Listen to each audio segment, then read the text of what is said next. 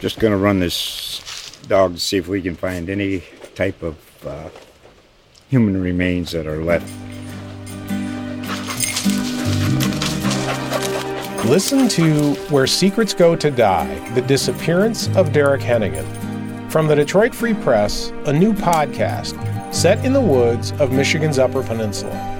Available on Apple, Spotify, Freep.com, or wherever you get your podcasts.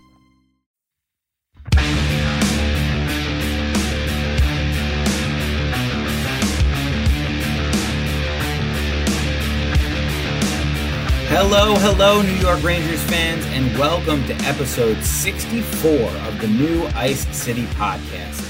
I'm your host, Vincent Mercogliano of the USA Today Network. I am back in New York after that long Midwest road trip. We are 5 days away from the NHL trade deadline. And quickly, before I forget like I did last week, our guest this week is going to be one of my buddies from the beat. Many of you guys know him, another guy who covers the Rangers, does it for Newsday, Colin Stephenson. Had Colin on the show this week because I thought it would be kind of fun to have somebody who could bring a little bit of a different perspective from mine on what's going on with the Rangers and what their strengths and weaknesses are and needs heading into this trade deadline. Obviously, Colin sees everything that I do. He's one of the few people that's around the team just about as much as I am.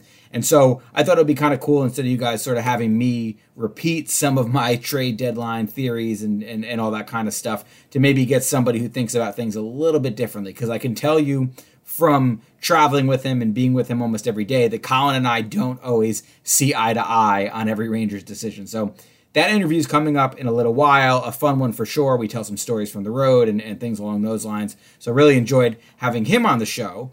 But Colin actually was, I guess, sort of the lead note here. But there is some bigger news as far as the Rangers are concerned that actually came in right before I hit the record button. Honestly, I was just getting ready. I was in my seat, in my little area in the house where we record our podcast, or where I record my podcast. My son's not doing his own yet. Give him a few years on that. But I was all set up here. Just had the app open, the Audacity program on my computer, and was just getting ready to hit record when I noticed my phone buzzing. It's like, I guess I'll check what's going on. You know, it is trade deadline season. You do want to pay pretty close attention to your phone at this time of year. And it was a text from the Rangers saying, hey, we just made a deal. So we have our first trade. I don't think it will be the only, but the first trade of this 2022 deadline for the Rangers. They make a deal not with one of the teams that's outside of the playoff picture that we've talked about before, but actually with one of the best teams in the league, in the Florida Panthers. And it was a move that I think some people feel like the Panthers might have made for a couple reasons. Number one, because this player, I think, had, with the depth of their lineup and how good their forwards are, this guy wasn't playing as prominent as a role as I think he would on a lot of other teams, Rangers included. And number two, it helps the Panthers clear a little bit of cap space. We know the Rangers have tons of that, so that was a non-issue for them. And so they're able to bring in Frank Vatrano, a forward who can play multiple positions from what I understand. Has played left wing, has played a little bit of center, I think has been mostly at right wing of late, and I think that is where the Rangers do intend to use him. But Vatrano comes in exchange for a fourth-round pick. Now, the Rangers have two of those in this upcoming draft. They're only giving up the later of those two, so not a whole lot they had to give up to make this deal possible. They still have their first-rounder. They still have both of their second-rounders. They don't have anything in the third round, but they also have their earlier of the two fourth-round picks, which will likely be the pick that they got from Winnipeg. So it looks like the Rangers will be sending their own pick in the fourth round to Florida to get Vatrano. Now, I've been quickly, before I started recording, and I just wrote a quick story about him and got that up on loha.com/sports/Rangers, where we'll have all the trade deadline coverage coming up in the next few days. I did quickly do a little research, sent out a few texts to get a feel for this guy's game and what he can bring to the Rangers. And this is not a top six big impact move. Now, could he temporarily play in the top six for a little while until Capo Caco's back? or until another move is made, that's a possibility. But I think ultimately Vatrano was brought here to play a bottom six role. And what he's going to bring to the bottom six are some of those elements that we've been talking about that the bottom six needs. Number one, he's going to bring a little bit of scoring punch. You look at this guy's last 4 seasons in the league, the previous 3, he scored at least 16 goals in each season, including 24 a couple of years ago for the Panthers. This season, he's up to 10 goals. So he's a guy, I've heard he has a good shot, left-handed shot. He's a guy that will bring more offense than I think the vast majority of the players that the Rangers have been using in their bottom six. The only bottom six player who has more goals than him, as far as the Rangers are concerned this year, is Barclay Goodrow, and I think the feeling that I'm getting is that this guy has a little more skill and offense to his game than Goodrow does. Goodrow is just having a pretty good year in that regard, but we know Goodrow was brought here to do a lot of other things, and defense and PK and forecheck and all that. Vatrano, also, from what I understand, from what I'm just hearing based on a couple text exchanges so far, he's an above-average skater. And we've talked about this before on the show, that the Rangers, if you look at them as a whole, they have lost a little team speed in recent years. And there's not a whole lot of guys that you look at and you say, that guy is a guy who can really put some pressure on the opposing defense with his speed. Vatrano, it sounds like skating is a strength. Now, I want to see it up close for an extended look before we draw any major conclusions on that, but that's what I'm hearing early on, that this guy can score a little bit. You know, he's not a Panarin or a Zibanejad or a big-time scorer like that, but he does have some scorer's touch, and the Rangers, we know, finishing has been an issue in their bottom six, and he's going to bring a little bit of speed. Doesn't sound like he's a PK guy or an excellent defender, although he does have pretty good defensive metrics, but it's a little skewed, because if you look at the Panthers, pretty much every player on that team has really good metrics. Vatrano is like his expected goals for percentage is like a 53. His shot share is like a 56. But their whole team has really good numbers in that regard. So it could be skewed a little bit. But he does have good-looking metrics when you look at that stuff. And I think he's a pretty clear upgrade, especially if we're thinking about that right wing spot on the third line above Julien Gauthier. This is probably not good news for Gauthier. He had already been pushed down in the lineup because Johnny Brodzinski has stepped up recently. And the third line that we've seen the last couple games, and the third line that I saw at practice on Wednesday, before this deal was announced, was Gaudreau at left wing, Philip Hedl at center, and Johnny Brodzinski at right wing. So my expectation is that Vatrano will probably slot in somewhere on that third line. I don't know for sure if he's going to play on Thursday night against the Islanders. Obviously, he didn't get a chance to practice with the team on Wednesday. They do not have a morning skate scheduled for Thursday, so it might be asking a lot to have him just step into the lineup without having any time on the ice with the team.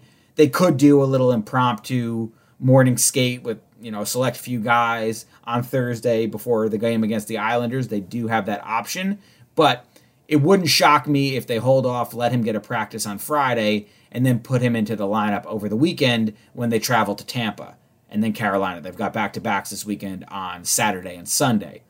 But Vatrano looks to me to be a pretty solid move, a very low-risk move, because the Rangers are only giving up a fourth-round pick to get him. And, based on what I'm initially hearing, and you can go and look up at the numbers yourself, it does look like he should be at least a slight upgrade from what the Rangers have been using in that third line so far this season. So I think this is the sort of move that we were looking for the Rangers to make. When we talked about the possibility of what they could do at the trade deadline, we've always said a forward or two. So I think that Vatrano sort of represents maybe the two, if you follow what I'm saying. I do believe that there's a very good chance that there's another shoe to drop here. Vatrano is an expiring contract. He looks like a pure rental. He's owed a little over $2.5 million this season, and then he's an unrestricted free agent, so unlikely, it's early, obviously, to conclude this for sure, but it's unlikely that he will remain on the team beyond this season. So the Rangers still have all the flexibility that you would want them to have coming out of a move like this. And according to Cap Friendly, they still have over $29 million in projected cap space by the time the deadline hits. So they could still do pretty much whatever they want. And they did not give up, really, not even prime assets. They didn't give up any B-level assets to get this guy. Again, they still have all those picks that we talked about, the first rounder, the 2 second rounders, the earlier 4th rounder, and they did not touch anybody from their prospect pool. So I believe that they are still strongly looking into another potential deal before the deadline hits on Monday. I think ideally for them, that's going to be another forward. And what I've been telling you guys for months now, and what is still seems to be the case, they've got a lot of balls in the air. They are exploring a lot of different things, and this obviously was one of them. This one was a little more under the radar because I think everybody's expecting that ultimately they're going to make a trade with one of those non-playoff teams that we've discussed at length. But this was a deal where they were able to do the Panthers a favor by clearing some salary, and it gives the Rangers the player that they think will give them a little more of a boost in their bottom 6. But I still really believe that another shoe is going to drop here. Now, the disclaimer is that Chris Drury has shown us, as we saw over the summer, that he will draw a hard line in negotiations. So I don't expect him to part with some of his grade A level assets if it's not a player that he's absolutely in love with. And I do think that a lot of the players they're looking at, while they might be a little more high name recognition than Vatrano, the chances of a Tomas Hertl, it's out there, but it's not necessarily the likelihood at this point. They would have to surrender a lot to get a player of that caliber. So I think the Drury is going to draw his lines, but I also think that they very much would like to add another forward, and they still have all of the assets to do that. Now, we're going to get into some of this stuff with Colin, and we're going to get into some of this stuff when I take your Twitter questions, but I've been telling you guys repeatedly that forward remains the priority, and to me, I believe that it would be a mistake to surrender a top prospect or their first-round draft pick or something like that to get a defenseman. I just don't think that that's been their focus, and I think that's with good reason. I think that when you look at their decor right now, they're overloaded with prospects. Their top 6 has been pretty much set for the last few weeks, and I don't think that you want to give up big-time stuff to go get a top-end defenseman when you know you're probably not touching your top 4. And I don't see the point, really, of getting a marginal veteran defenseman when you already kind of have that in Patrick Nemeth, and then that's just another guy who's going to be blocking some of these prospects from playing. So that's a question Colin and I address a little bit. And interestingly, Colin and I, our conversation, which you'll hear in a minute, happened just before this trade went down. So we don't talk about Vatrano at all in that interview. But to me, I think the Rangers are very much still looking to be active in these next few days. And so I would not go assuming that it's going to be Vatrano and nothing else. It could be, but if I was a betting man, I would bet that that's not the way that it's going to be. And that's certainly not what I've been hearing or the sense that I've been getting. I think that they're hunkering down right now and that they are still looking to improve this roster very much. And I think it absolutely starts up front, not on the blue line. With that said, quickly, there have been some games played. We haven't talked about those at all. We just got back from this road trip, and the road trip got rocky. There was a couple games in there, specifically Minnesota and St. Louis, where the Rangers did not play well, and Gerard Gallant was as displeased with their effort as I have seen him at any other point in his first 60 games as the Rangers coach, specifically after that game in St. Louis. They lost that one 6-2. Igor had to get pulled during that game because the defense was so bad in front of him. He did not have a good game. It was definitely, he had a couple games on the trip that were definitely lesser performances than what we've been accustomed to from him. But at the same time, the defense was just bleeding breakaways and high-level scoring chances left and right. Gallant, after the game, he called his own team soft, which to a hockey player is like a major insult. And he said that they should be embarrassed by their effort. So really stood out to me the way that he called his team out after that game in St. Louis. But to their credit, they responded in Dallas. They went down 2-0 in that game. You're thinking, here we go again. You're wondering what the post-game press conference is going to be like if they get blown out again. But they rallied in that game, and they came back, and they won decisively, 7-4. Put up a lot of offense in that game, tightened up the defense as the game wore on, ended up coming home with what Dryden Hunt called a must-win, which is a pretty big statement from a player on a team that's cruising toward the playoffs right now. But I think that they could feel internally in that locker room like, hey, our coach is not happy with our effort. We're not happy with our effort. We don't want to let this snowball. And again, this team, every time they're down a little bit, and there have been these little moments of adversity, they don't stay there for long. They bounce back, and that is a quality about this team. That is a trait that we've seen with this team that I don't think you can discount. You can't measure it with stats, except if you want to point out that they haven't had a losing streak in regulation of more than 2 games in a row, which is pretty impressive. But it's hard to quantify with stats. But when you're around the team all the time and you watch this team all the time, which I know many of you do, you see it, this resiliency, this bounce back. And they beat Dallas on Saturday to end the road trip on a high note. And then they came back on Tuesday and beat the Anaheim Ducks in overtime. So here we are, 2-game winning streak. They made a trade, a guy that they think can help them right away. And there could be another trade coming in a matter of days. So that, I think, is also going to give this team a boost. It's really sending the message from Drury on down that we believe in you guys and we want to help you guys give you the best chance to have success in the playoffs as possible. So we'll see what happens. Might not be the splashiest of moves, might be splashy, who knows, but I do really believe that they're going to make a push to make something else happen here in the coming days. We'll talk about that more in our Twitter questions, and you'll hear some of it with Colin as well. So let's get to that interview right now, and then I'll be back later.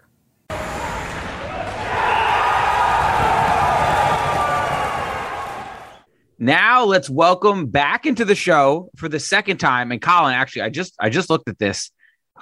The last time that I had you on was a year ago to the day, March 16th. Get out of here. March 16th, 2021, which I can't believe it, but it's funny enough. Here we are, March 16th, 2022. Colin Stephenson, another one of the Rangers beat reporters from Newsday. So Colin and I spend a lot of time together. So we're going to kind of see how this goes. I don't know what we're going to talk about. We didn't really plan anything, but we were talking today and I thought it'd be fun to have him on. And I one of the things that I thought would be fun about it is, you know, you guys have heard my perspective on what's going on with the team, what they might try to do at the trade deadline, what their needs are. But I thought maybe let's get another voice who sees the team just as much as I do and get him on here to talk about the show and see if maybe we have some different opinions. So Colin Stephenson from Newsday. Colin, what's up? I just left you like probably less than an hour ago. I know. It's cool, though. We do spend a lot of time together and we have a good time. We eat a lot. For those of you who don't know, Vince is something of a foodie. It's crazy. Like, you know, the hotel meal is never enough for him. The media meal is never enough for him. We gotta search out all these restaurants, go traveling halfway across town. What we had ramen the other night. Where was that? In St. Louis? In St. Louis. You made a big mistake in St. Louis not coming with me to Pappy's for barbecue. Yeah, you know what? I had my heart set, quite frankly, on this other place that was that smoke place. Was it Salt and Smoke? Yeah, Salt and Smoke. Yeah, I saw it and we were walking by and I'm like, okay, I want to try that because I've been to Pappy's and you know it's great. It's a great experience and food's great and everything, but I was looking for a little something different. I actually didn't get to Salt and Smoke, so we'll have to do that for next time. Well, we didn't go to Salt and Smoke that night because it was the night before Molly Walker from the Post birthday, and that's really been like just to pull the curtain back for you guys. Like that's been the main crew on the road this season. For the there's different people that come and go, but for the most part, the people who are I think around the team the most and do the most traveling are me, Colin, and Molly. So we spend a lot of time together on the road, and it was Molly's 25th birthday. I mentioned this on the podcast because I recorded last week right before we were going to go out, and the original plan was the barbecue place that Colin picked, but Molly liked the ramen idea. The funny part about that was, you know, she picked that that's where we were going to go. And I think we all thought it was going to be like a sit down restaurant. Yeah. So Molly got a little dressed up for the big birthday night out. And it was like one of those places where you go up to the counter, they hand you a beer, you order, and then like you sit at like a picnic booth. So it was kind of funny when we showed up there and it was not at all what we expected, but the food was good. Food was really good. I was very pleased. Yeah. Worked out well. So that was funny. And then we went out for a couple of drinks, and I think Molly had a pretty good birthday night, considering she's spending it with, just a couple of dads, a couple of dads, so that was fun. But anyway, yeah, so we've had some fun trips. I mean, I'd say so far, maybe I don't know. Do you have a most memorable trip so far this year? I guess the Vegas, California thing was cool. Colin and I drove through the desert. Yeah, that was fun. That was fun. Yeah. We drove through the desert. My first time I've done that. Have you done that drive before? I have done. Well, so not that particular drive. Larry Brooks and I drove a couple of years ago from Phoenix to Vegas. Oh, how long is that? It's about the same 4 hours. Now, the difference is, I was like, it's 4 hours. How bad could it be? And one of my buddies who actually lives in Arizona was telling me, dude, they have winter in Arizona. It's not like a whole desert thing. And like the drive that you and I took was from Vegas to Southern California. It was the weather was pretty good. It wasn't really an issue. And there was nothing out there, folks. I mean, like it was just there was miles and miles of nothing. Sand and mountains. But yeah, which was not bad. I mean, after a while, it's like, 4 hours of this is a little much. Maybe a couple hours would have been good. But no, we had a good time. We had got to see a different part of the country. The mountains were cool to look at, and we solved a couple of the world's problems too. While we were at it, so that was good too. Yeah, yeah. But no, so that was memorable. But I did have a good time with the St. Louis thing. I mean, I think the ramen thing, like as you said, not what we expected, but the food was great, and then the bar later that night. Was really cool. It was like a rooftop bar and stuff. And I know Molly was pleased with that. So, it was nice to see her, have a good time. So yeah, that was pretty good. And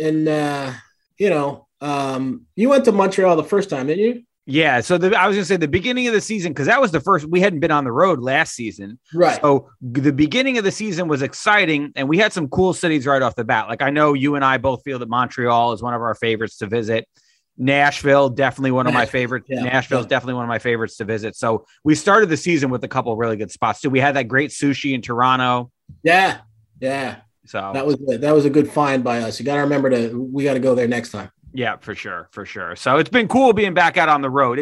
It's not, as you've heard me talk about before, it's not 100% back to what it was for my first season on the beat before COVID. That was Colin's second season on the beat, which is when we had full locker room access. And we're dying for that. We miss that so much. It really changes the way that we do our jobs and the ability for us to tell different stories and pursue unique stories each day. But what we're doing now is definitely better. We are back in the rink every day, so we're able to actually witness practice in person again, which I think is big.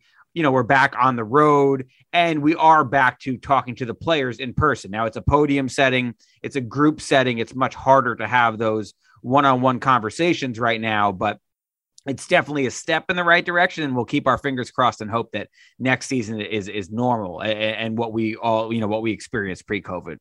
Yeah. I was just thinking about this too. Like we were talking about it before we left practice. And one of the things that really kind of bothers me a little bit, and there's no way around it, is, you get two guys. So for instance, we had practice today and there's no morning skate tomorrow. So we got to write, you don't have to write. I have to write a story for today.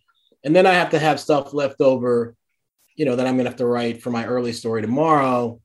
I don't have early access. So, you always kind of have to save something. You can't use everything, and then you come off say the Postal, they might use something that I'm saving for tomorrow. So, they're going to have it in the paper tomorrow and I'll have it in the paper the next day. So that's kind of the one, not the one, that's one of the things that's really, that I really want to get back to inside the locker room, where you can just talk to who you want to talk to, use what you want to use, and not have to save anything for the next day. Yeah. And everybody's not working off the same quotes. And it also, again, it really gives us the ability to sort of get to know the players better and tell unique stories about individual guys, as opposed to these group settings where I think everything is a little bit more rehearsed and everybody's hearing the same quotes and the same questions, and we're all working off the same stuff. So again, I think for not just us, and the enjoyment of the job and being able to do the job to the best of our abilities, but also for you guys, for the readers, for the fans, for the listeners, to be able to get as many different unique things and as much fresh content as possible, I think that would hopefully be in everybody's best interest. And again, we're really, really hoping we return to that next season. Yeah, we'll see. We'll see about that. I think I think the Rangers really are enjoying this period where they control who we talk to, though. I mean, so I'm a little skeptical. I guess if the league, you know what, I think the league certainly will reopen locker rooms at some point, because I think the league wants that. So we'll have that. I really hope it's a uniform thing and they don't leave it up to individual teams, because that's just a slippery slope, you know. And I honestly, I bet you certain people you talk to at different teams don't want that either, because they don't want the onus on them. Like, just make it across the board. It's back open. You know, I'll happily wear a mask in there if you want me to. I take no issue with that. You know, we're all vaccinated. We wouldn't even be in there if we weren't vaccinated. So I think, and we've reached a point where, you know, you look at the infection rates. I don't want to get into all the COVID stuff, but it's much safer now than it was, you know, when we were at the height of this thing. So anyway, let's talk some Rangers. Let's talk some hockey, because the trade deadline is 5 days away and it's different. You know, your first couple of years in the beat, you were watching them sell off pieces. We were selling people left and right, man. It was you know, it was sad. I remember the year before you got on, which I guess was 18-19, the big one, you know, Zuccarello was going to go. We all knew that. And Kevin Hayes was going to go, and Kevin Hayes was having a great year, and he was a young guy. And, I just couldn't understand, like, why wouldn't you keep this guy and try and build around this guy? But, you know, look, they did what they had to do, and they traded him, and they got back Brendan Lemieux. They got back a first round pick, which they then used to swap back to Winnipeg to get Jacob Trouba. So, you know, I mean, it worked out, but, you know, yeah, it was a weird time. I remember talking to Hayes, because again, this was locker room setting. You could be in there talking to guys, and I would talk to Hayes every day, and you would see the look in his eyes, like he would know it was coming, and you know, you would try and joke around with him, and you know, at one point it got uncomfortable. Like, one of the team people came to me and said, you know, listen, these guys, they know they're leaving, so you know, we don't really want to make too much of a joke about it. You know, they're not happy about it, so let's not joke about it. But yeah, so that, you know, you really got to see the awkwardness of that situation when you knew guys were leaving. Now it's a completely different thing, as you bring up. You know, now they're looking to be bringing guys in. You still might have to lose a guy or whatever, but the core pieces are staying, and they're going to try and add to the core, which is a completely different animal.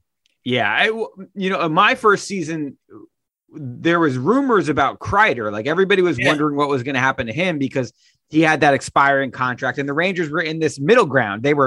They started off slow. They were surging in the second half of the season, right. And even though he was surging, right? He was hot. Yeah, he got really hot, basically the way that he's been all year this season. But at the time, you sort of weren't sure what they were going to do, because they weren't really in full rebuild mode anymore, but they also were probably not going to make the playoffs. And so they ended up deciding to keep him. They signed a new extension. And since then, now they kept Jesper Fast as well. And they kept Jesper Fast as well. Yep. And they did trade Brady Shea at that deadline, but different feel from where they're at now, because now everybody anticipates they're going to add. And so I guess that leads me to a question that I want to ask you, because I think the audience for this particular podcast, where they hear me every week, knows how I feel. When you evaluate this team, and having watched them every game and been around them all season, what to you stands out as, like, if you could get a piece that does this or fits here? What is it? I don't think I'm too different from you guys. We talk about it all the time. They need a right wing with a little bit of size, some speed, and who can finish. And that guy is either going to play on the second line or he's going to play on the third line. You could make the argument that they could go get two of those guys, one for the second line, one for the third line. I think if, Kaapo Kakko has been out for, I don't even know how long at this point, but he's going to come back at some point. And I think he can probably plug one of those spots. So you need a guy to fill the other spot. I mean, Dryden Hunt's a good guy. We love him. You give us a great quote the other night about how that Dallas game was a must win. I mean, and, it was the most excited I've been about a quote in a long, long time. But, you'd like a guy who could score 10 or 15 goals in that spot. Who you'd like, who would make a lot of sense. I've been thinking about this. is Colin Blackwell, who's on an expiring deal in Seattle. Like, how much would that guy cost? He fit pretty well with them last year, right? I mean, you go get that guy. I mean, you plug him right in, and he can get you those 10 goals that Dryden Hunt doesn't seem to be able to get.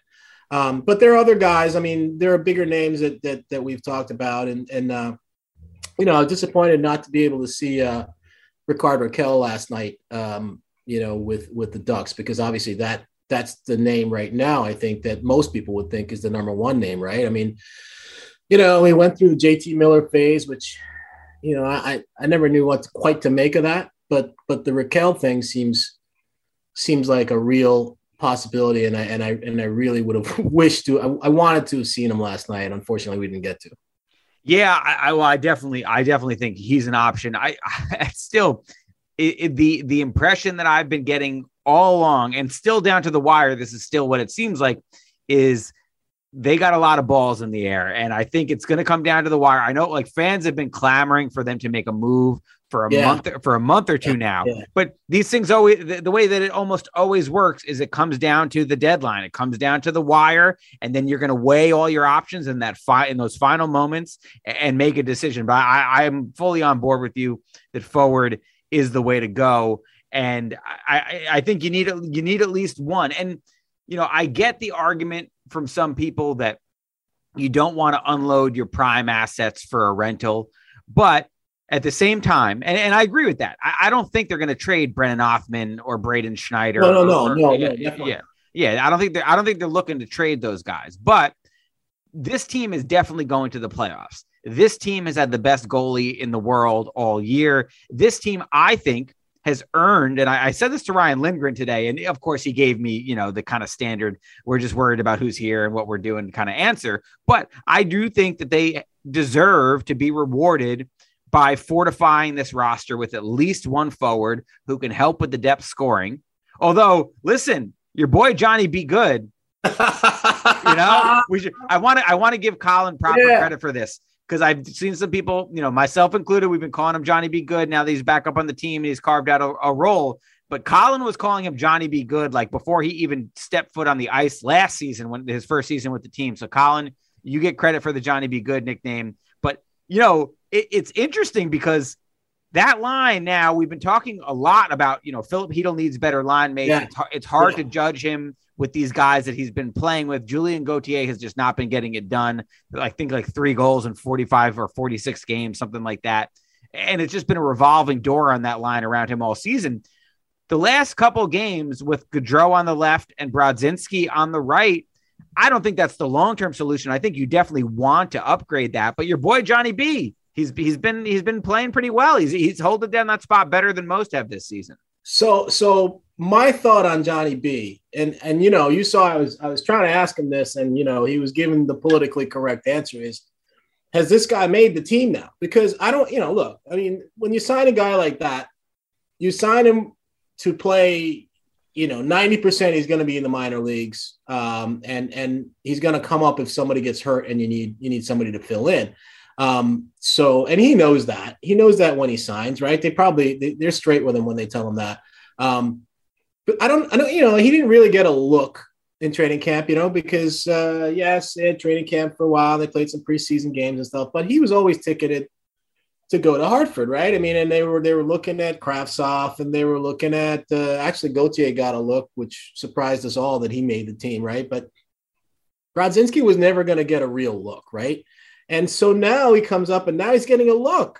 And guess what? It's like you asked you asked Gallant today about what's he looking for when guys come up that he doesn't really know too much about, and you said something about did they catch your eye? And he jumped on it. He goes, yes, you have to catch my eye. And obviously this guy has caught Gallant's eye.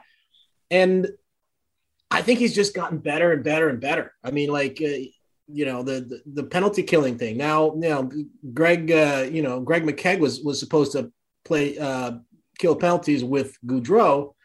And then he got, he got sick the one day, and then he didn't go on the trip for the first 3 games, and he plugged Brodzinski into that spot. And now McKegg's back, and Brodzinski's still staying in that spot. So obviously he likes him there. He just likes this guy. And I think I think he should stay, Brodzinski, right? Like, I think what's going to happen is after the trade deadline, there's no more 23-man roster anyway. So, but I think if you had to send somebody now, it would have to be Morgan Barron, right? I mean, it wouldn't be Brodzinski. I mean, when's the last time Barron played? I think it's like 5 or 6 games that he hasn't played. So I think Brodzinski has really kind of carved a niche for himself and really kind of caught the coach's eye. And I think that's a good point that you make too about him and Goudreau maybe fitting with Hedl and Hedl looking a lot better with those two guys than he has almost with anyone else. I mean, he's played with Goudreau before. He's played with Lafreniere. He's played with Gauthier. He played early on in the season with Sammy Blais, but he looked pretty good last night with these in between these two guys and the game before. Yeah.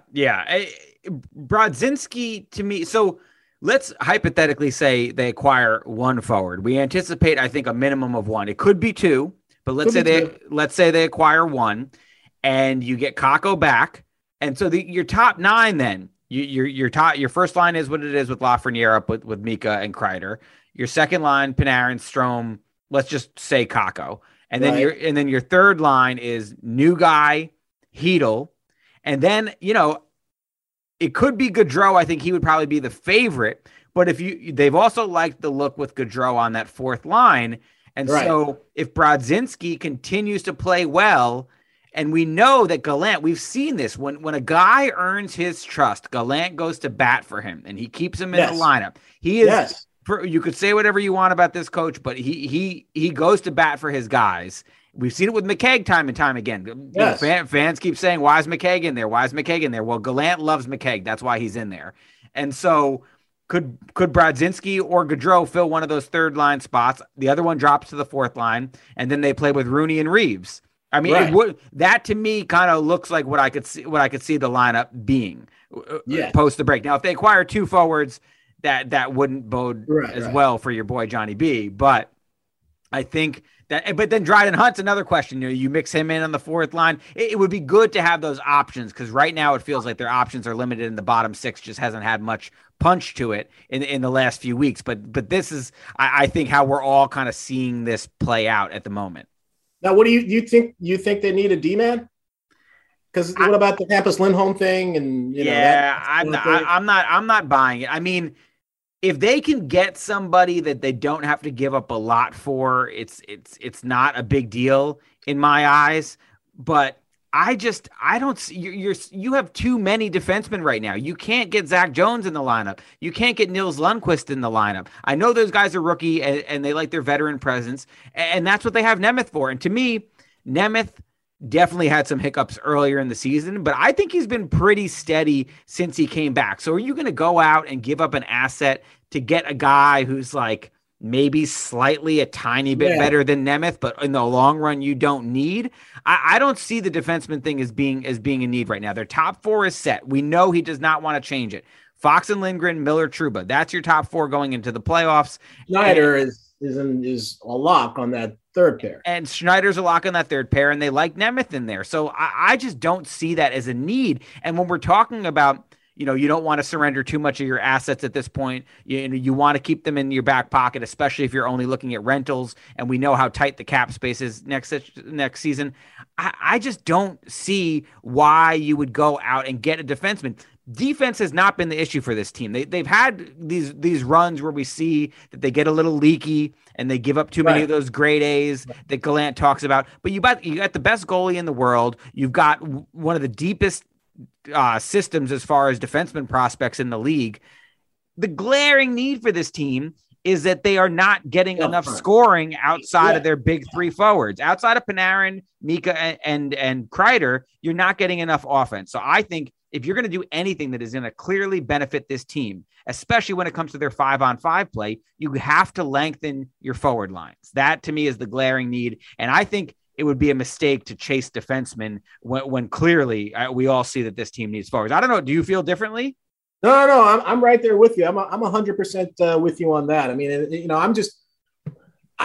listen, I read what everybody else reads, and I see that they're in the mix to get Hampus Lindholm and, and I'm like, okay. But the only thing that I would say, the only caveat is that and I think Nemeth, you're right. Nemeth did not start well, and he had some stuff going on. I mean, his wife was very pregnant, and it sounds like it was a difficult ending to that pregnancy. Thankfully, she delivered a healthy baby boy, and he's very happy about that. But but that weighs on a guy, and you just went through this, having your little guy's coming up on a year, right? So I mean, a year ago or a year and a half ago, you were in that spot. So that is a thing. People these guys aren't robots. I mean, if stuff is happening in their lives, they're not necessarily going to be able to put that completely out of the mix.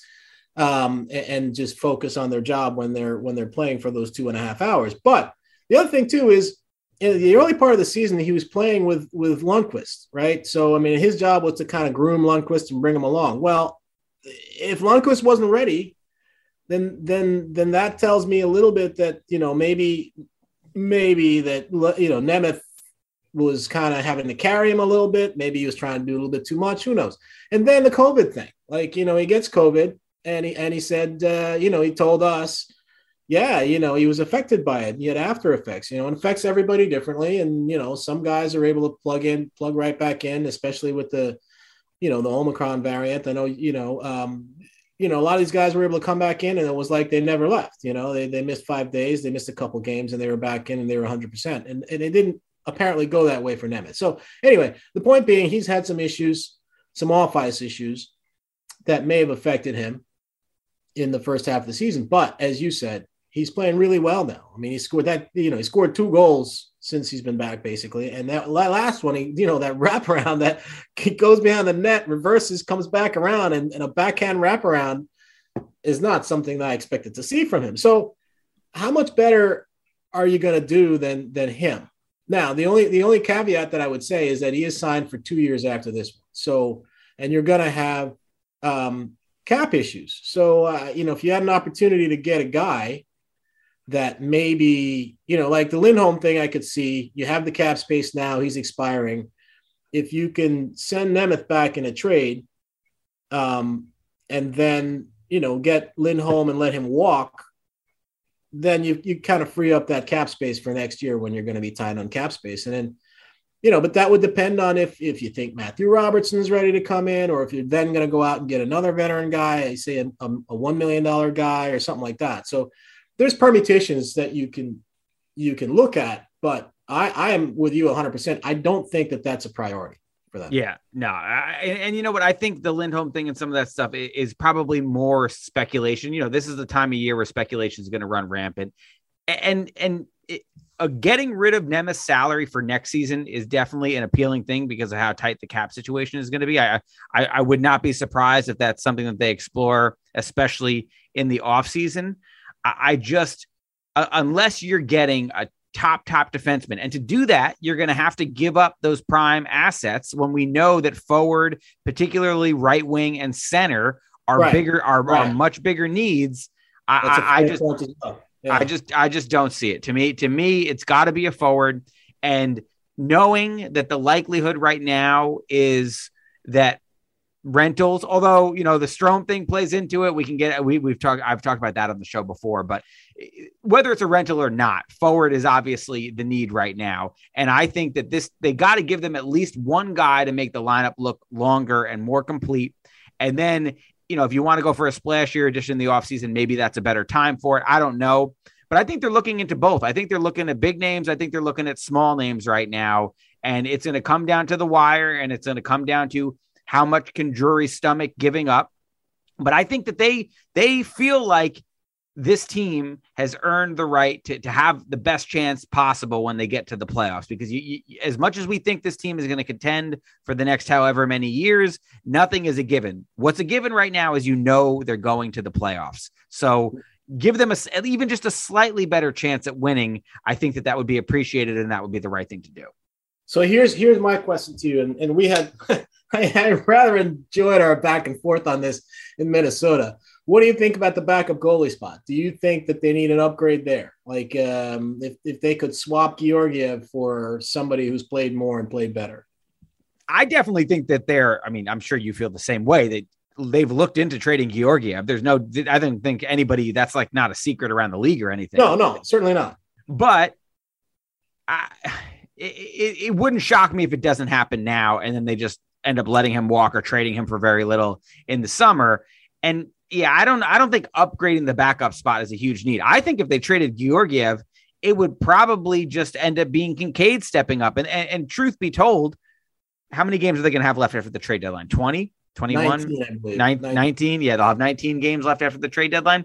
The backup might play 5, 6, 7, 8 of those games. And then in the playoffs, your backup is not going to see the ice. And if your backup has to see the ice, it's probably not. Problem. Yeah, that's a problem. So I don't think they need to upgrade the backup spot, but I do think that they would be open to trading Georgiev at the trade deadline. I don't see why you wouldn't if you could get something for him, because ultimately the longer you wait and it gets to the summer and you have to make the decision about letting him walk, they're going to let him walk because they can't keep that salary on the books. They need a cheap goalie. They're going to need a cheap backup next year. Who that's going to be, I don't know. Whether it's a veteran, I don't think they have enough faith in a guy like Huska or Wall yet, but that's going to be a problem for them next year that they're going to have to figure out. Like, we need a trustworthy backup, but we can't pay him much. So what do we do here? Yeah, no, I think that I think ultimately that was the disagreement that you and I had was we didn't agree on how much value Georgiev would have to teams now. That said, I think he looked, he might have helped himself a little bit last night. I thought he was fine, good even. He made some really good saves. Only 20 saves, but he did face some pretty, especially Zegras. Zegras got in behind the defense a couple times and tested him. How is that happening though? He's good. He's good, man. He's good. That guy get behind the defense. He's nifty with the puck, man. I was impressed with him last night. But yeah, I think, listen, I don't disagree with you that Georgiev doesn't have a lot of value right now. I don't think the Rangers are getting anything of value for him in a trade, but I do wonder if teams will look at, okay, when this guy was the starter in December when Igor was hurt, he had a .935 save percentage. Yes, definitely. So a team could look at it and say, listen, we're not going to acquire him as our no doubt about it number one, but he's a guy who we think maybe could be a viable starter. And there's some teams out there with crappy goaltending situations. Like, I'm not saying teams are going to look at Georgiev and say, wow, this guy is like one of the better starters in the league. That's not the case, obviously. No, certainly not. But there could be a team that has a bad goalie situation that's like, well, let's see if we bring him in a competitive situation and we give him a chance to get on a roll if he can do it. So I don't think there's no value, but I also think teams can read the tea leaves and they know that the Rangers aren't going to keep him. So I wouldn't offer anything significant right now, knowing that you might be able to get it for pretty much nothing in the offseason. So it will be tough for them to trade him. And if they do, it's probably going to have to be for like a late round pick. So let me ask you this. Let me change the look here. What do you think about in terms of what they might be willing to give up in any trades? Like, who do you think is untouchable and who do you think is touchable? Well, untouchable. I don't think that this is if you were going to explore trading one of your young forwards, and Lafreniere is not going anywhere, but even if, if they were to explore trading Kakko, now is not going to be the time for that. That would be over the summer. And that's still probably unlikely anyway. Hedl, again, they're looking to add right now, not subtract. So you could have, I think at the end of this season, you do need to have a serious conversation about Philip Hedl. The inconsistency, the ups and downs, he's going through an up right now, but we've seen a lot of downs coming out of these spurts. Is he a piece of the long-term puzzle? Do you want to move forward with him as your third line center? Does he have the potential to be more? Does he need to be moved to the wing? Whatever it may be. He's a guy I think that's owed $2.3 million next year. So if you determine that he's not a good fit in your lineup, it might make sense to move him in the summer. So I think Hedl's a guy that they would entertain trade offers for, and I think they have in the past. But right now doesn't quite feel like the right time for it for me. Again, you want to add, not subtract at the trade deadline. The offseason is when you might reassess all that. The prospect wise, I think we've seen that Schneider is their most valued guy among the D prospects. So I don't think they want to trade him, obviously. And Othman has risen as the number one forward prospect. So I don't think they want to trade him. But I think pretty much any other prospect beyond those guys, they would be open to discussing. There's different levels to it. Are you talking about a Tomas Hertl or are you talking about some third line guy? Right. But I think that they would be open. And I think they need to be proactive about before these guys, I wrote this week, depreciate in value. You can't just hold Lundqvist and Jones and Robertson forever. At some point, you're going to have to deal at least one, maybe two of those guys. And is now the time, or is the summer the time? I don't think you can wait much longer than that. So the D prospects to me are at the top of the list of things that you're offering to people. And you could almost go to teams and say, Schneider's our number one guy. You're not touching him, but you can kind of take your pick. Yeah, you could kind of take your pick of these other guys. Now it varies. Jones and Lundqvist, I think, have more value than Robertson. So Robertson might be considered more of a B-level guy. Jones and Lundqvist are more B plus A-level guys. So it all varies. But I think, to me, you got to look at trading the D prospects. And then, the forwards in behind Othman in the prospect pecking order, I think those guys could be available as well. I mean, obviously, we know they like. I love my man Will Cooley, though. We know, and they really like him in the organization. Brett Berard is a guy who I think has really moved up in that pecking order as well. Obviously, those guys, I think they'd rather not touch, but I think in the right deal. I mean, Cooley and Berard, I'm not going to classify them as untouchable by any stretch. And we know the guy they'd like to shop is Kravtsov, but who knows if they'll be able to do that now. That's a whole murky situation in of itself. But it's interesting. They got these pieces, and you can't hold them forever. I get, people that are saying hold them for the offseason. You might need to go after a center. They might need to replace Ryan Strome. There's no doubt about that. But you got all this stuff. You can't keep it all forever. And right now you got a good team that has flaws. So try to fix those flaws right now within reason. That's my position. Yeah. I agree with you. I mean, that's a good point. That whole, you can't, guys can't just stay in the minors forever, because then they just become guys that are minor leaguers. Yes. You need to move them before they become minor leaguers. You need to move them while they're still prospects. Yep. All right, Colin, I know you got other stuff to do. I got to record the rest of this thing too. So I'm going to let you go. We appreciate the time. I think it's I think it's fun, again, to bring a different perspective from somebody who, your job, just like mine, is to just watch this team all the time. So we have different opinions, but I think we share some similar opinions on certain stuff as well. And then I think it's kind of fun for the fans to hear about some of the behind the scenes stuff too. So we appreciate the time as always. And I will see you again in like a couple hours. Yeah. And we'll do this again next year on March 16th. I'm gonna put it in my calendar. Okay. Sounds good. All right, man. Thanks for having me on.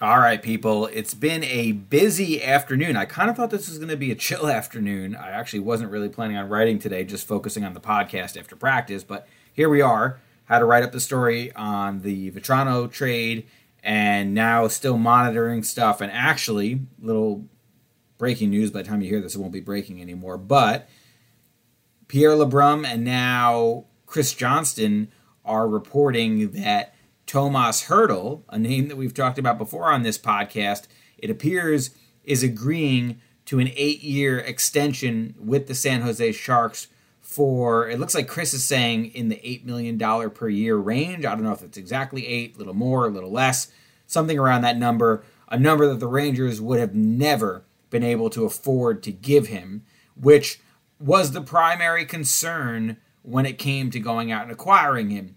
Yes, he would have looked great as a second-line center. Yes, I think there's a fair argument that he would have been an upgrade over Ryan Strome. And I think had the Rangers had more cap flexibility, they probably would have been in a better position, I should say, to really make a push. Now, ultimately, the Sharks want to keep him, so they probably wouldn't have traded him anyway. But the Rangers, with the amount of cap space that we've talked about that they're going to have next year, they can't pay anybody $8 million a year. The days of $8 million a year contracts for them are over, at least for a little while. They did it with Panarin. They did it with Fox. They did it with Mika. They've given other guys contracts that are a little below that, but sizable. And right now, they're not going to be able to go much more than, as we've talked about, 5 or maybe at most $6 million for whoever their second line center ends up being. So Hertl was out of their price range as far as a long-term thing, and doesn't even end up being an option as a rental because the Sharks were able to get that deal done with him. So that's some interesting news. Definitely takes one of the top targets off the board, not just for the Rangers, but for any team that was looking to acquire a forward at the deadline. And so with that, we're going to dive into your Twitter questions. Now, I'm going to be honest. I am just looking at these now just because I'm scrambling and trying to get a bunch of stuff done. Oh, a chicken parm question. We'll get back to that one. I definitely wouldn't mind talking about some chicken parm. Jeffrey Bronner asks, Gallant seems invested in getting the most out of Heedle. Recently, Zibanejad comparison, other comments, and it actually seems to be working. Do you have any other insight aside from what he has said publicly? Well, I do think, and many of you have observed, and Gallant made a point of mentioning it after the Tuesday win over the Ducks, that Heedle has been better in recent games. And you just heard me talk about it with Colin a little bit. It's been this roller coaster thing with him where he has these stretches where you're like, wait, is he figuring it out? And it doesn't always last. So we'll see what happens if this one lasts. But I do think that Gallant has really been pushing him to become a high effort, a little more physical, more two-way elements in his game kind of player. He wants him to be a more hard-working player, and he believes that if you put those hard-working elements into your game, when you have the speed and the skill and the natural gifts that Heedle has, that is going to have the makings of a real impact player for you. So maybe Gallant's message is finally getting through to him. Those Mika comparisons, we talked about that, I think, on a previous episode, and how those were interpreted. Heedle, in some ways, almost seemed to take those, not as an affront, but as a little bit of a like, hey, I get what you're saying. Mika's a guy that I admire a lot, but I'm my own player. And maybe that's fueled him a little bit. Maybe that served as a little motivation, because based on his tone when he was answering those questions, that was the sense I got. I think there's still a competitive edge in him that says, I want to prove the doubters wrong, and maybe that fuels him. Maybe that helps him take his game to the next level. We'll see how it plays out. But I do think that he has been playing better recently. I do think that a big part of that is the line mates. And this line with Gaudreau and Brodzinski has looked like a pretty good fit for him, and it's given him a little bit more to work with than he did earlier in the season. Now, Vatrano, I think, is definitely going to factor into there. I also think that there's a possibility they bring in somebody else who could help upgrade that line. And if you really figure out the best combination for that line, if you can significantly upgrade it and surround Heedle with wingers who help support his game in a positive way, then maybe you do unlock a lot of that potential. Actually, Brodzinski was talking about it earlier today, saying, listen, Gaudreau and I are guys that like to skate, like to play hard, and like to forecheck. And he said that he thinks that opens things up in the middle for Heedle to work and do his thing. And it also helps to have players that when you pass to them have finishing ability. And Brodzinski had that nice goal on Tuesday night. Vatrano's a guy who, like we said, has some finishing ability from what we're hearing. So maybe all that stuff will help Heedle. As far as behind the scenes, listen, he's a guy who is one of the last guys on the ice at practice every day. I saw him actually at practice toward the end today working on faceoffs with Mika. Faceoffs are still an issue for Heedle, but it's something that I do see him constantly working at. And physically, as far as strength and speed and keeping himself fit, he's definitely a guy who noticeably, to me, puts in a lot of extra effort in those areas. So I think all those things, he has the makings. We've talked about this before. If they end up trading him, and I do think there will come a time where they have to make that decision, probably this offseason, I think, is going to be the make or break moment as far as the Rangers and Heedle. I'm still not 100% sure which way I personally would lean, but I do have a little bit of a fear in me if I'm a Rangers fan of if you trade him somewhere else, does he pop all of a sudden? Does he turn into this player that you thought you were getting when you drafted him and he made such a quick NHL debut? So Heedle, arrows pointing up right now, but again, we've seen this before, so let's see how long it lasts. Alternate captain number 126 wants to know, if Strome contract talks break down, could you see the Rangers going after Dylan Larkin and kick the second-line center can down the road a year? Would Drury be cautious dealing with Steve Yzerman, who tends to fleece some teams? I think Drury will do business with anybody if he felt like it was a good deal for the Rangers. Dylan Larkin is an interesting name because I do think that he would be really appealing as a potential replacement for Strome at second-line center. I believe he's under contract next year for a little bit over $6 million. So that's a little bit more than the Rangers would ideally want to spend, but it's something that maybe they could squeeze in. And we're starting to hear more and more that the Red Wings are looking to make some deals and continue with this rebuild path that they've been on. So Larkin is a guy that it wouldn't shock me if the Rangers had some interest in. I hadn't heard his name a whole lot. I honestly didn't think that he was necessarily available. I believe he's the captain for the Red Wings and he's having a really good season. But if they're willing to trade a guy like that, I definitely think you have to at least make the call. So, yeah, that would be a guy who I think would intrigue me if I was the Rangers for sure. The Strome thing, and I see as I'm scrolling down here more, Eric Voss wants to know, is there any information on what's going on with the Strome negotiations? There's a couple Strome questions in here. I will tell you this. Anything can happen in these negotiation situations. We saw it with Chris Kreider a few years ago where it came right down to the wire, and the Rangers made a deal with him on the deadline day to keep him as a guy who was heading toward unrestricted free agency. Strome right now, I wrote this in my column on Monday. It seems to me that the talks have cooled.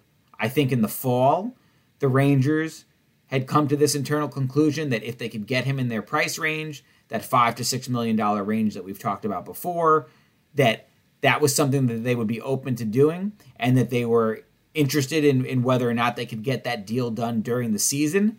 But recently, I do not get the impression that they've been close on anything. As I wrote on Monday, I think those talks have cooled off a little bit. That could change in an instant. But if I were taking my best guess right now, I do not see them heading in the direction of a likely contract with Strome before the deadline. What would that mean for his future in New York?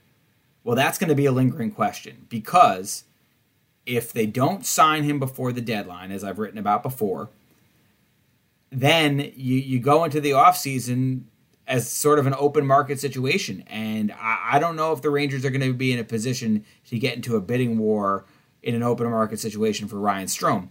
Another thing to keep your eye on is, do they make a trade between now and the deadline that would bring in a center who's under contract beyond this season? Because if they do that, then I think that's sending a strong signal that they're not convinced or not feeling great about their chances of keeping Strome. So that's what I would keep an eye on moving forward. Do they bring in a guy who's under contract beyond this year? If they do, then I think that probably signals that there's a decent chance that they're going to move on from Strome. If they stick to rentals, then that keeps the door open for Strome. But if the extension isn't done by this time next week, then you're sort of starting to think, okay, maybe they're going to end up moving in a different direction. Because, I do not see them going into an unrestricted free agency summer and bidding with other teams and going up higher than they'd like to as far as their price range goes. As I've said, I think Drury draws his hard line in the sand. I think they went to Strome's side with numbers that they were comfortable with. And if that's not something that's agreeable for Strome, then we'll see where this thing heads. But right now, I'm not so sure what the future holds for him. I think it's very much up in the air at this point. All right. Let's see. Anything else here? We've already hit on a few different things, but let's see if there's maybe a topic that I want to make sure that I sneak in here. This is a good place to end it, I think, because this is a question that I think pops up in the feed every now and then, and is something that I don't know if I've really addressed fully on the podcast, and is, I think, a good message for especially some of the Twitter crowd out there. So Robert Jordan wants to know, why isn't there more inquiry into Barron's benching by the New York Rangers beat writers? Yes, you have asked, Vince, but no one has pressed Gallant on this issue. Is this just an example of NHL beat writers not pressing teams like traditional journalists do on a subject? Is that against the code? The code! Well, this is a funny question here.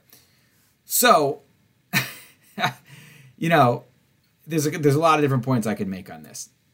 Number one, as far as making my own thoughts on Barron clear, and that's essentially what this question is saying. You're saying that you don't think Barron should be benched. You think he should play more. And you think that I should reflect that view and that I should make that clear in my line of questioning or in my work or in my journalism, as you say.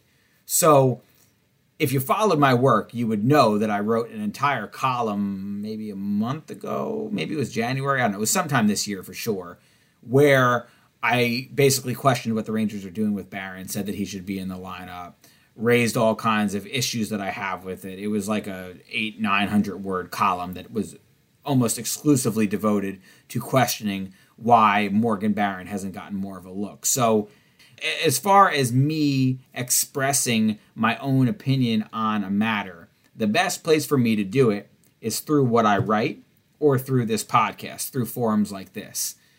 As far as my questioning with Gallant goes, there is no code, there are no rules, there are no limits as far as what I can ask. But there is also nuance to these situations. And I think that that is what, no offense, Robert, I'm not just picking on you. There's a lot of people who ask questions like this. I think that is what a lot of people fail to realize in these kind of situations.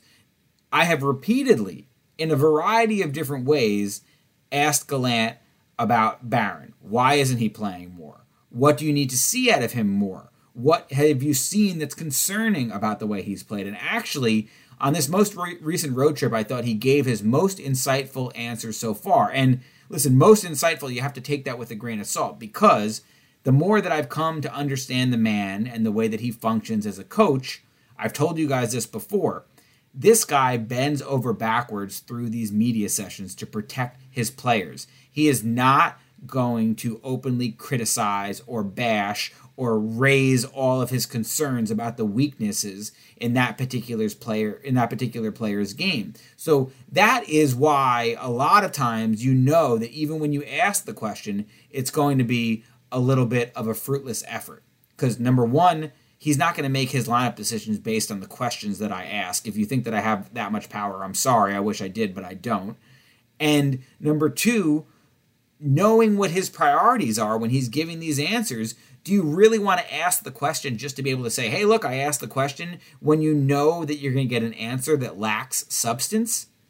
You're not really doing yourself any favors in that situation, and there's really no positive end game or result that's going to come from it.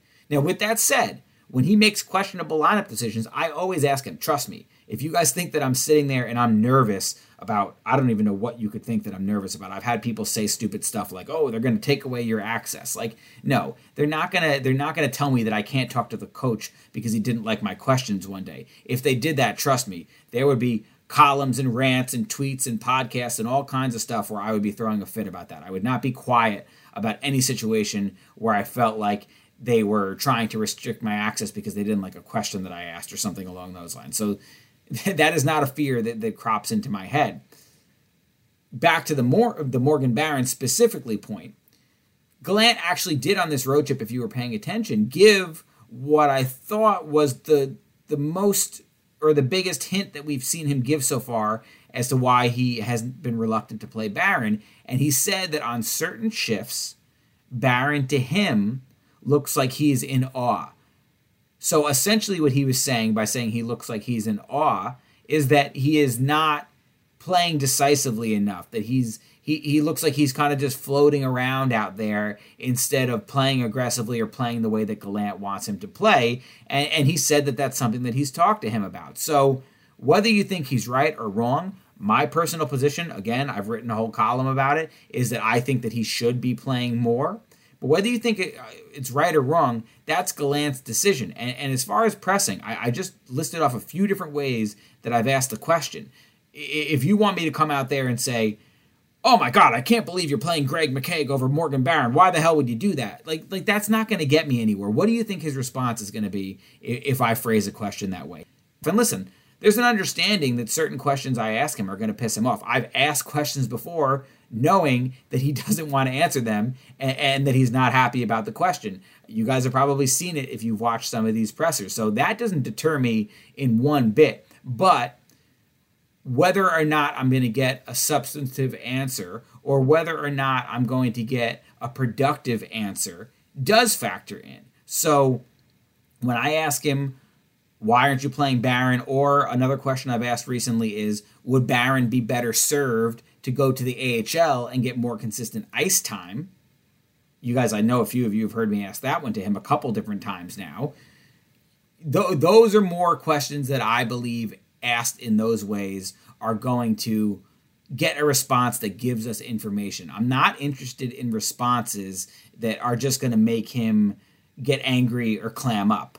I'm interested in responses that are going to give us information. I want to be able to explain to you, the readers, the listeners, why he is thinking in these ways, why he is making these decisions. And therefore, I'm going to ask questions that try to provide insight into those things. But I'm not going to sit there and argue with him over his lineup decisions. He gets to make those decisions. I get to question those decisions. But when he gives me an answer as to why he made that decision, I can't sit there and say, well, I think that answer is wrong. That's not only unprofessional, but that's not journalism. If you think that journalism is telling other people the way that you think that they should do things, that's not the way that it goes. Journalism is about asking valid questions to draw information. And that is what I do. I try to go into every one of these press conferences thinking about what's on my mind in regards to the team, what is on all of your minds. Trust me, I try to keep my finger on the pulse of what you guys are talking about and the questions that you guys have. Sometimes they're not questions that I think are relevant in that moment, and so I don't ask them. But there are definitely times where you guys are thinking along the same lines as me, and I try to address those topics in a variety of different ways, one of them being asking questions. But there is no code or anything along those lines about you're not supposed to ask these questions, or you're not supposed to press in this way. When you say press, like, you're basically saying you want me to get into a confrontation and tell him that I think he's wrong. Because every other way to find out, what do you like about Barron? What do you not like about him? What did he not do in this situation? Why aren't you giving him more time in the AHL? Why aren't you giving him more time in the NHL? All of those different ways of asking the question have been asked. If you don't like the answer, I'm sorry. I can't change that. And again, I can express opinion in different forms about why I might disagree with that decision. There's going to be times where you see things maybe get a little heated, or where you see that he might not like a line of questioning. That happens quite frequently. But you also have to know when it's not your place to tell him in a setting like that, I think your decision is wrong. That's not how this works, and that is certainly not journalism. Journalism is about being objective, and the most objective way that I could do this job is ask the relevant questions. If I feel that there's a relevant follow-up, which I often do, ask that. But you got to, at the end of the day, even if you disagree with his answers, you have to be respectful of his answers. We're all professionals in that room. We all try to act professional. I'm sure his favorite thing isn't dealing with us every day. He's made plenty of jokes about that. But I also think that over the course of the season, you can feel and see more mutual respect. And that's because I think he respects that not just me, but all the other reporters are paying close attention to what's going on and trying our best to keep things on topic and keep things relevant. And I do believe that there's been times, he said it, where, hey, I read what so-and-so wrote and I thought it wasn't a bad idea, or I thought it was interesting, or whatever. He's actually admitted to that, which I find kind of interesting. It's not something that David Quinn really ever did, but it's not going to be this hey, this guy sucks, why are you playing him? That's not the right way to do it. There are ways to ask those questions that might not look like pressing to you, but it's getting the information that we want to get out of him, or at least as much as he's willing to give. And he can only give as much as he's willing to give. I can't force him to give more substance on an issue if that's not something he wants to talk about. And he is certainly not the type of coach who's going to be throwing his players under the bus very often, that's for sure. All right. That is going to do it. This has been an extensive episode, an interesting episode. By the time we get back next week, we're going to know exactly everything that happened at the trade deadline. We'll be able to break that down and analyze it. I'm definitely going to look to have someone on the show next week who could give us some insight into whoever the Rangers' biggest addition ends up being, whether it's Vatrano or somebody else. So that's something to look forward to next week. But right now, time for me to unwind, I feel like it's been go for a few weeks. I got 5 more days of this until we get to the trade deadline. So I'm going to try to rest up tonight and get ready for what could be a wild few days. I hope you guys stay locked in with the coverage. I hope you enjoy the rest of your week, and I will talk to you soon.